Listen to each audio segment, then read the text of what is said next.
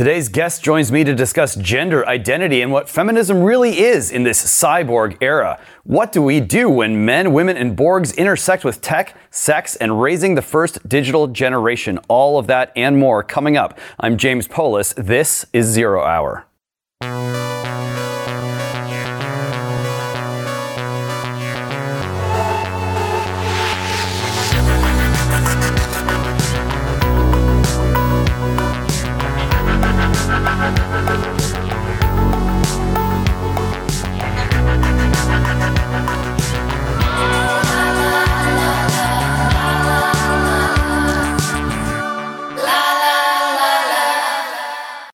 Mary Harrington's here, a self-described reactionary feminist. She's the author of the book Feminism Against Progress, a contributing editor at Unheard. She writes a weekly Substack, Reactionary Feminist, on culture and politics in the cyborg era, and she's joining us today from across the pond. Welcome, Mary. Hi, James. Thanks for having me. All right, so the book's Feminism Against Progress. It's got a beautiful cover for people who haven't seen it. It's also got a blurb on it, which is probably one of my favorite blurbs that I've seen on a book this year. Like downing a packet of Tang Fastics after a lifetime of gruel. I'm imagining that's something like Emergency or Pop Rocks. Did you expect to have such a big reaction to this book? Honestly, I was expecting to write like a monograph that will be read by a couple of hundred people. Like when I set out to write the thing, I thought it was going to be I wanted to park a tank on a couple of lawns, and it was literally just, this is something I want to get off my chest, and then I'll go and write a respectable book that publishers will buy, and I don't know, that will get reviewed by normal people. So I wasn't really expecting reviews in the Daily Telegraph, and I certainly wasn't expecting to be kidnapped by the Fox van when I got to DC. That was wild. That was an experience. Well, you certainly made a splash. The publishers are interested. I saw you in the Wall Street Journal just the other day. Walk us through this. Right now, there's a big push to convince people that progress is automatically good, whether it's coming from tech or whether it's coming from woke. Some people are even trying to advance the argument that progress is the only thing that's good because it's, by definition, the only thing that makes us better. Why is progress actually bad? Well, I don't think progress is necessarily bad. I just don't believe in it. I don't think it's a thing. Okay, so if it's not progress, then what is it? It's technology mostly. There's an older Christian progress, which first and last things, death, judgment, heaven, and hell. The story begins with creation and it ends with the resurrection of the dead and the life of the world to come. I mean, those of us who are at all familiar with the Christian story all know that one. But with the waning of the Christian story in public consciousness, and inextricable from the rise of technology and technological society, if you like, we've come to think of progress as sort of a movement a directional movement from less good to more good, which will somehow carry on forever and will then bring us out eventually to somewhere that's good. But isn't the life of the world to come? It's heaven on earth. We're immanentizing the eschaton. We're realizing paradise on earth, and it's all somehow. It's a whole worldview. It's a whole theology in a sense. I call it progress theology, that says where constant effort means that things can go on getting better forever, but also that somehow this progress is always it's moral and it's also material. Although mostly people will point to material things when you ask them to define progress. And somehow, as well as being inexorable and unavoidable and something which is just automatically guaranteed to happen, it's always fragile and vulnerable to assault from the forces of reaction. And both of these things are somehow simultaneously true, that it's desperately vulnerable and also absolutely unavoidable and inexorable. The trouble with progress theology is that it's not really true. I just don't believe in it. It's a belief. It's not a fact. And if you ask anybody to define what they mean by progress, immediately in order to do so, they'll end up begging the question, which is to say they'll assume the truth of what they've set out to prove. I mean, Steven Pinker wrote 500 odd words about how he believes in progress, and in order to do so, he has to exclude a whole bunch of stuff which doesn't necessarily support his argument. Which is to say, he's already begged the question. He's decided it's true, and then he's just cherry picking the evidence which supports it. Well, I keep looking around. Any metric. I keep looking around for signs of progress in paradise, and I see a lot of war. I see a lot of suffering people. I see folks taking drugs and not feeling better, blocking hormones and not feeling better. We can get into the Borgs in a minute here, but before we do, I just want to make sure everyone understands what exactly you mean by feminism. We've had at least 3 waves, if I'm counting correctly, but there's probably been another one just in the time it takes me to get out this sentence. What's feminism, and how does it help us out here? Well, I mean, I set out to write the book really as a way of trying to answer a question that really bothered me when I realized I didn't believe in progress anymore. Because I still thought of myself as a feminist, or at least I still cared and still do care about women's political interests, and I think they're often sidelined in relation to those of men. I won't give you all the receipts on those, but there are plenty of them. And I really grappled with this when I realized I didn't believe in progress anymore, simply because if I, a woman, say, well, I don't believe in progress, they'd say, ha, but do you really want to go back to a time when women couldn't vote? Do you want to go back to being the property of your husband? Do you want to go back to a world where women were not free to do what they wanted? And it's kind of a head scratcher. I thought, is it possible to be like, I set out to answer the question, can you be a feminist if you don't believe in progress? And the short answer is, the short answer is it depends what you mean by progress. And it also depends on what you mean by feminism. We'll get to that in a moment. But the slightly longer answer is, it's tricky. Because feminism, the history of feminism is very bound up with the history of progress, if you properly understood. But it is possible to be a feminist if you don't believe in progress. You just have to reread feminism, not less as evidence of our ongoing moral improvement on the arc of the moral universe that bends towards justice. Even though it's you have to take off the progress theology goggles and understand feminism more as an effect of material changes, really as an effect of technology. Feminism is downstream of the Industrial Revolution, the first wave. The second wave, as I've argued, and everything which has come since.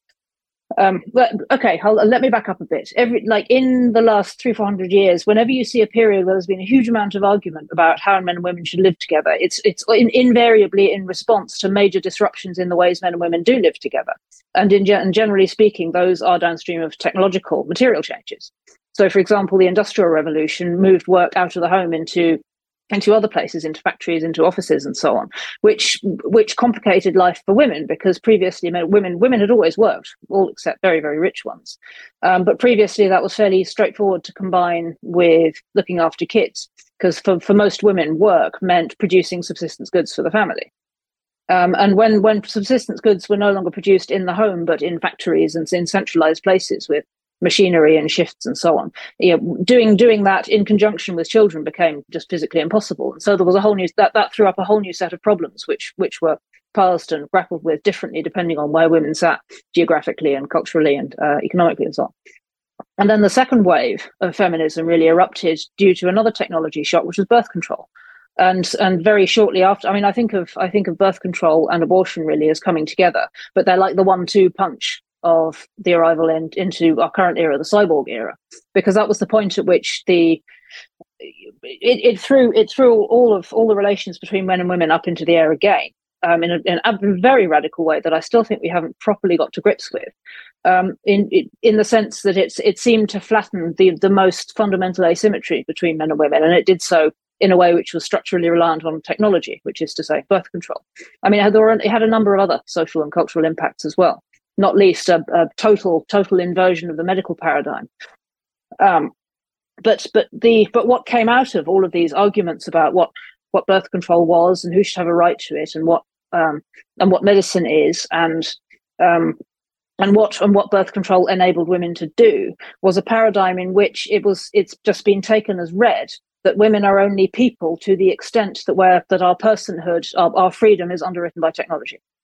So, in order to be an equal participant in society on cyborg terms, I have to make my body, I have to use medical technologies to re-engineer my body so as to be as male-like as possible if I wanted to do that. And then so that my default physiology, my female reproductive role, becomes an option that I can switch on and off as I choose, but whose default setting is off. You must start taking care of your liver now, more than ever. Why?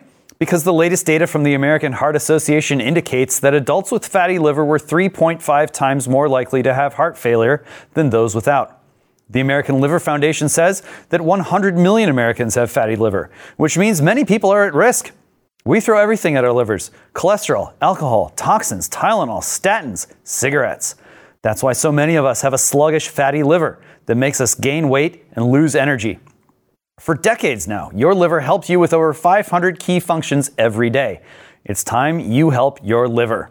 There's the solution: Liver Health Formula, an all-natural supplement which contains 12 clinically proven botanicals that help recharge and protect your liver. Manufactured right here in the USA and approved by American doctors.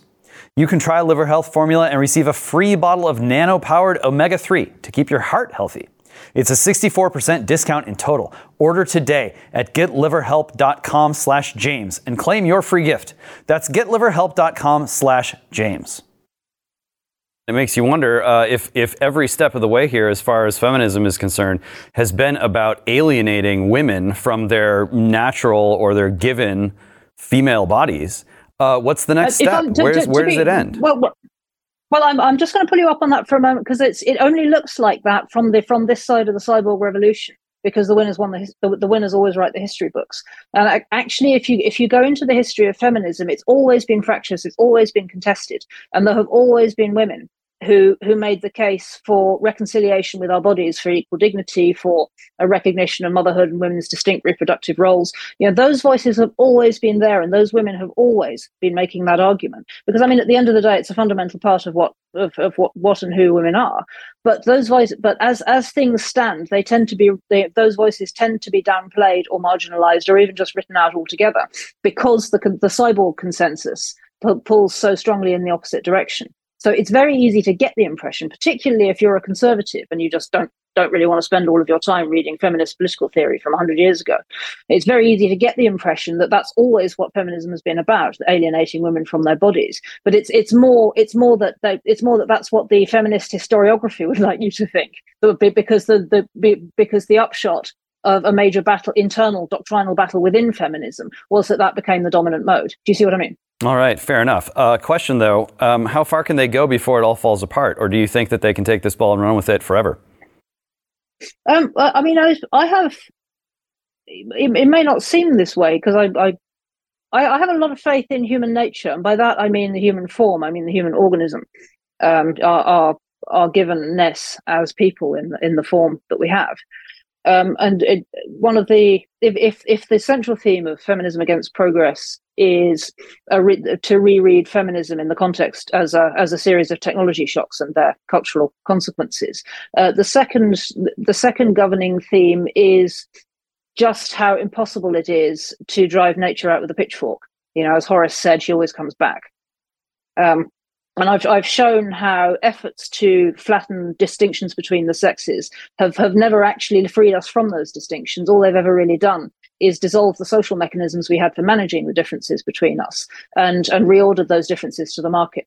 So, for example, quote unquote, assisted reproductive technology doesn't do away with the fact that men make small gametes and women make large ones, or that only women can gestate a baby. All it does is flatten our social mechanisms for navigating the fact that only women can have babies, and reorders our capacity to have babies to the market, for example, through markets in gametes or commercial surrogacy. So all that ever really happens is an extension of the logic of enclosure and commodification into the human body. But what it never does is liberate us from the givens of our bodies. How far is that logic of enclosure going to go? As far as we're willing to let it before we stand up and say no. There are people. The right is as confused as the left on biotech. That should be clear to anybody who's following these conversations. The question of whether it's one thing to argue the toss about whether or not we should create monsters, but the right is very confused, for example, about whether or not biotech is appropriate for creating supermen. Is that legit? Is that allowed, or is that? And if not, what are the right wing arguments against it? Outside the Christian paradigm, there aren't very many. These are really live questions. The sort of the collision of kind of biotechnological Prometheanism, or the fantasy of Prometheanism, with our current political paradigm is it's left everything very much up in the air. And I think if there's a political cleavage, it's not really left and right anymore, and not in any meaningful sense. It's very much more human and post-human. And I see people on both left and right arguing for both of those stances. Well, I think you're right about that, and I do think, in addition to this kind of argument that the future is going to be more wonderful than ever, and you're going to love being a superhuman or a post-human, there's also almost like a protection racket argument, which goes something like, well, we really don't have the luxury of trying not to blast off into a post-human existence. That if we don't totally surrender our agency to the people who are pursuing this scientific research agenda, then we're actually going to fall terribly behind. We're going to, all of our institutions are going to collapse. The stagnation is going to get worse and worse. We're going to get outclassed by whether it's China or some other combination of powers. And that basically the alternative to progress is disaster, is collapse. Can you debunk that for us? Well, not definitively, because we're talking about speculations here. At the end of the day, there really only is one way to find out what's going to happen, and that's just to keep showing up. So I don't know. I mean, it might be a catastrophe. It might, but I think, well, I'll say a few things one after another. I don't think it's going to be either a disaster or a great triumph. We might get a bit of both simultaneously, depending on where you're standing. I mean, I can see human bioengineering potentially working out quite well for a few people. I can see it being an absolutely dystopian nightmare at the same time for a whole load more people. Should we be successful in figuring out how to fiddle around with the human genome? I'm skeptical. I'm skeptical of the idea that anything's going to be made better by trying to engineer people to be more intelligent. I think we could do with. I think the IQ shredder is good, actually, and we should encourage it. Do I think is there anywhere to stand which isn't either hitching our wagon to the tech optimists or asserting that we have to go and live in the countryside and be subsistence farmers? Yes, absolutely. I mean, at the end of the day, you and I both have, complementary critiques of technology, but it's not as though either of us has just gone to live on the land, right? Here we are talking to one another across however many thousand miles and quite a lot of time zones. Like the only way out really is through. But the challenge is going to be figuring out how to get to grips with our technologies in a way which doesn't lose contact with the human. And I mean, I see, here and there around the edges, I see things which make me a little bit optimistic. I mean, I think about the dating app Keeper, which has set out to rethink matchmaking, rethink technology in the service of long-term matchmaking rather than the sexual industrial complex. And it's a small thing right now, but it seems to be working.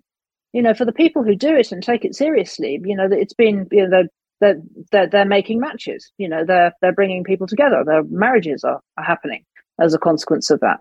So it's clearly not completely beyond the wit of man to use AI to support family formation.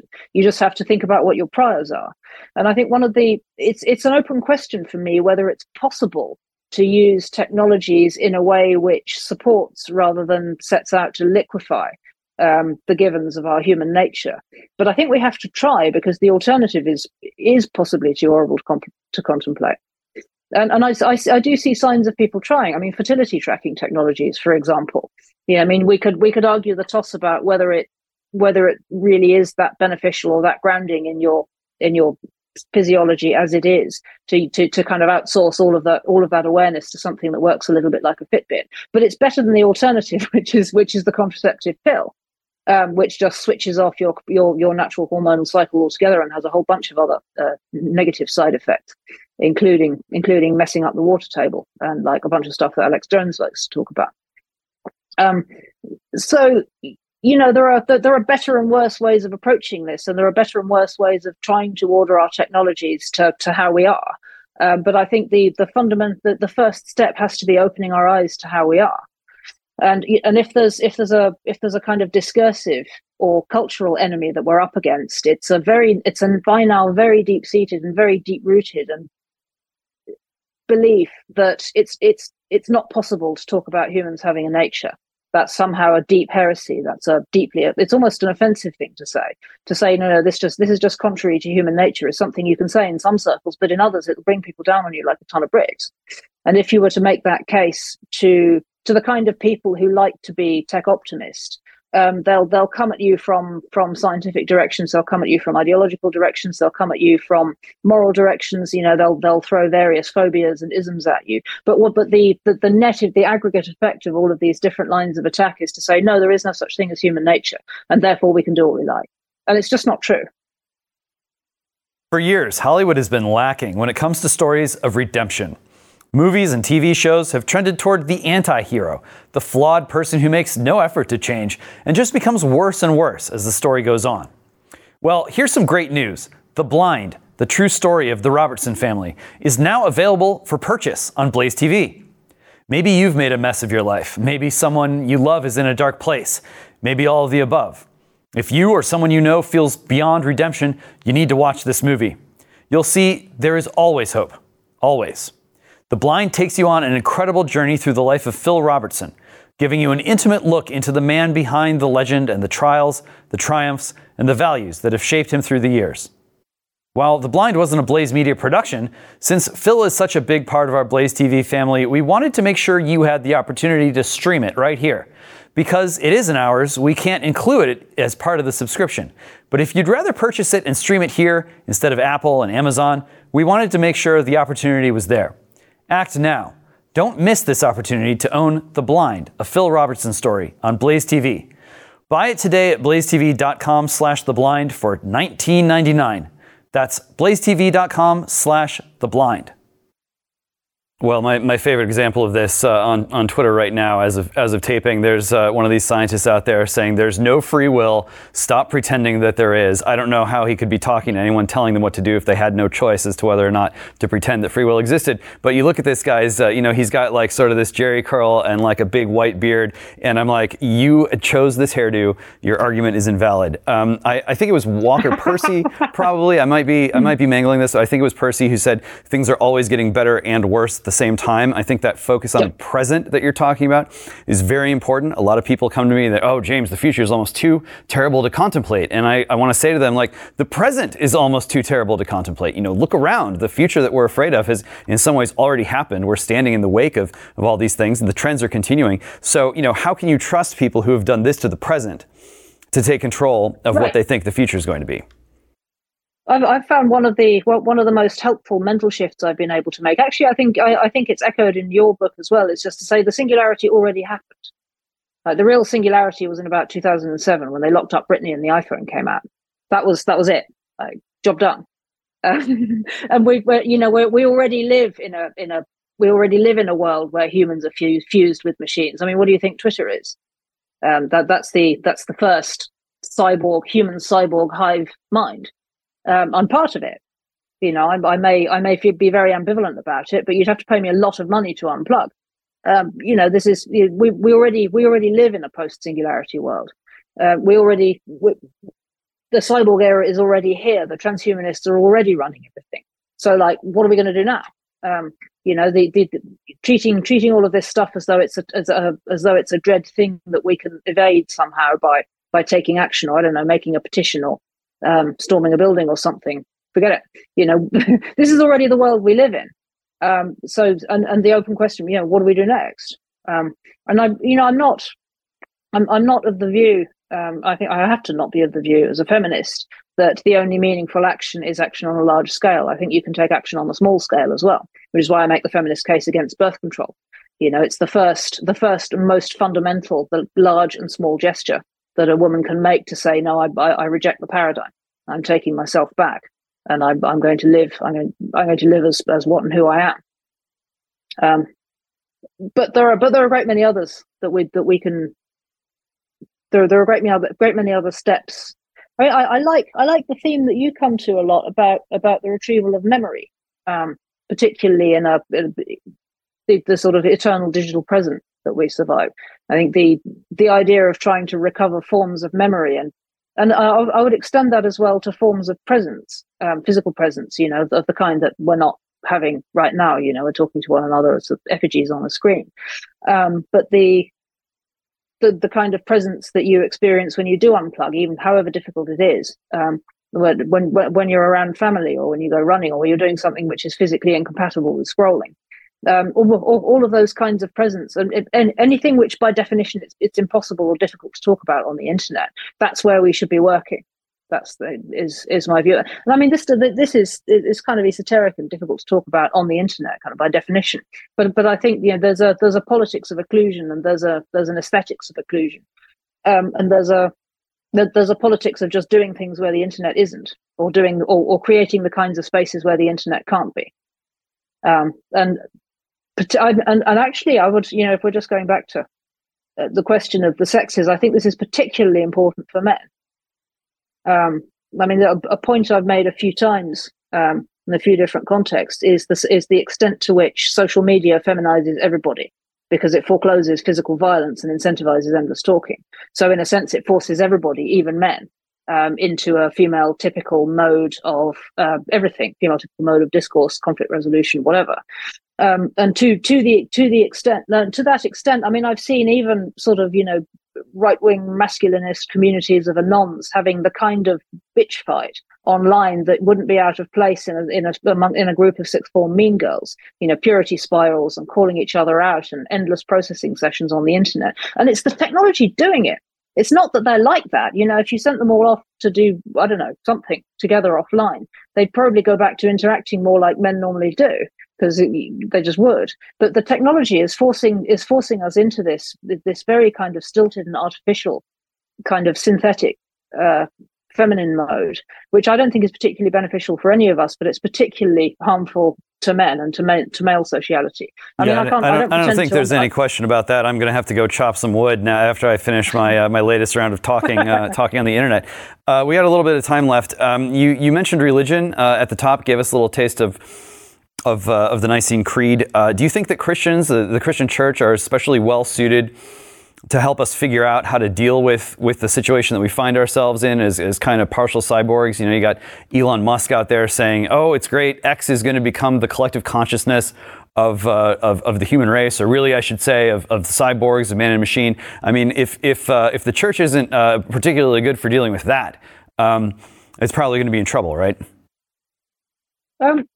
Yes and no. I mean, I think most political Christianity is toast. It's had it. There are. I've seen more churches than I can count with progress pride flags above them. The house has fallen. Christianity, the political Christianity is over. It had a good run. I mean, 2,000 years is a pretty good run. 1500. I mean, Constantine was when 300 AD, 1700 years. Not bad. Not a bad innings. But I think political Christianity has had it. Christianity, it's not the first time it's been declared dead, right? And then and then that turned out not to be the end of the story. I think we're heading for a period in the tomb, where with the stone rolled in front of the cave. But I'm confident that there will be a resurrection. I mean, let me put it another way. I think people of faith, Christian people, are headed for a period in the wilderness. But I don't see it dying out. It's had periods in the wilderness before, and I think confronted with this kind of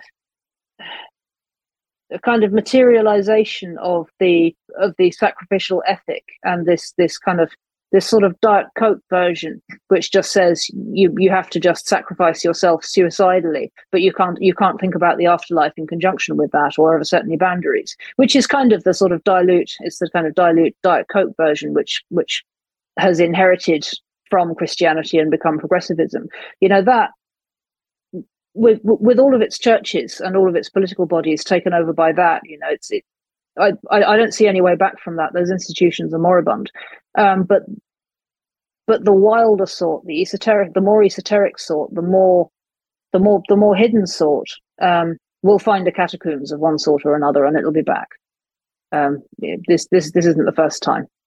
Well, it's not every church that has that flag flying from its rooftops at this point. I think it's interesting to take a look at which don't. Maybe that's a better guide to the future than what the futurists have to say. But I will leave you with this one. You're a public intellectual, like it or not.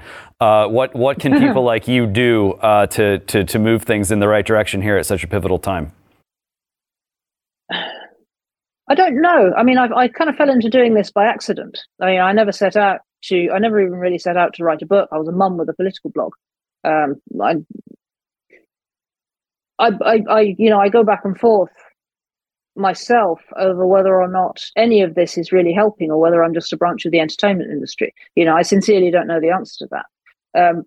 Occasionally I get letters out of the blue from people who say they found my words really helpful, and I just have to hang on to that and say, well, maybe it's not completely nothing. I think, I mean, there's a fairly, the short answer to that is try and state the obvious, because there's a lot of pressure on everybody to not state the obvious, even things like men can't be women. Which is obvious, and which continues to be true no matter how much flannel and fog weaving goes on around it. Men can't be women, and I think it's that particular has become such a purity test because it's so obviously true, and it's so self-evidently true, and that it's so true that even a 2-year-old can see it. And so making people lie about that is pretty much the ultimate flex, and everything else that goes with that. So stating the obvious is something we could do, and there are more.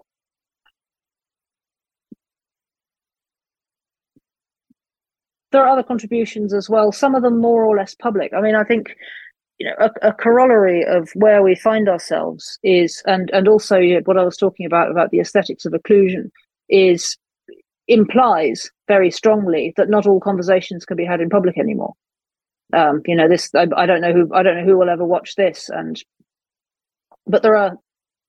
I mean, it's certainly true that most of the interesting conversations on the internet now don't happen in public social media groups anymore. They happen in very carefully gate-kept private chats. And that's true across the political spectrum. That isn't just among the cancelable or the cancelled. That's pretty much true across the spectrum. And I think, thinking carefully about the politics of occlusion and participating intentionally in the politics of occlusion, and also modeling a discursive modesty, I think are all important parts of trying to be real and trying to model being human in the digital age. I mean, at the risk of going down a literary rabbit hole, I've got a few minutes left. One of the things I think about a lot is self-disclosure, and I come at this from not really from an internet perspective, but from a psychotherapy perspective. So I did a psychotherapy training about 10 years ago. And self-disclosure is something that therapists think about a lot, because it all plays into the theory of transference and countertransference, and the idea that there are always fantasies projected by the therapist onto the client and vice versa. And actually, a great deal of the time, what you're doing therapeutically is working with those fantasies, intuiting in a sense what the other person has projected onto you, and trying to navigate that, and whilst also kind of aiming off, calibrating for the things that you yourself bring to the equation, and how you use or don't use self-disclosure in that field is a huge part of psychoanalytic theory in particular. So it's something I thought about in a huge amount of detail before I ever really spent any time with a public platform on the internet. And it's something that I'm in the course of doing this training, I also learned to use self-disclosure in my writing, because it was something that we were expected to do as trainees.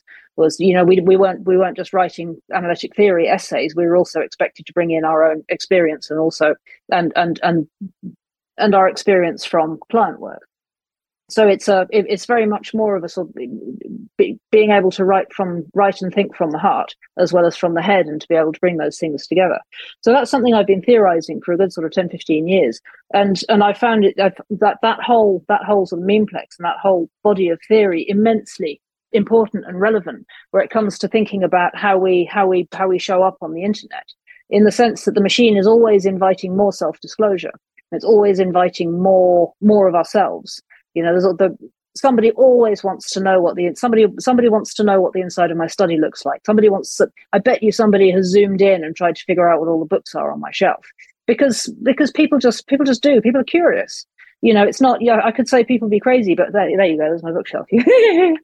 But it's not that people are crazy. It's that people are curious, and people want to feel connected to public voices. People want to feel connected to somebody whose words resonate with them. And so every time I volunteer something from my own private life or something of my own inner life, it's the reward you get back is immediate and very, very tangible. If I write a sort of dry theory essay, I'll get one response. If I were to write the same thing, but with a personal anecdote woven through it, it will have a completely different response, and it will land completely differently with people. But it's a real two-edged sword in the sense that once you put something out there, it's out there, and then people will sort of put all of the pieces together. And before you realize it, you've offered quite a lot of yourself to the machine. And so I think about this a lot, and I think about the intentional practice of modesty and the intentional practice of boundedness in the context of what the internet, what you're always invited to contribute of yourself, and how really to manage that ethically and honestly and sustainably, and also respectfully to the people around me who just don't want to be involved in any of that, and with whom I have relationships, which don't belong in, and which I have no right to make public. It is something I think about a lot, and I think it's something which is possibly under theorized on the internet generally, except in the sense that people stare at those who indiscriminately share of themselves on the internet and sort of make a spectacle of them, but also feel disgusted by them slightly at the same time.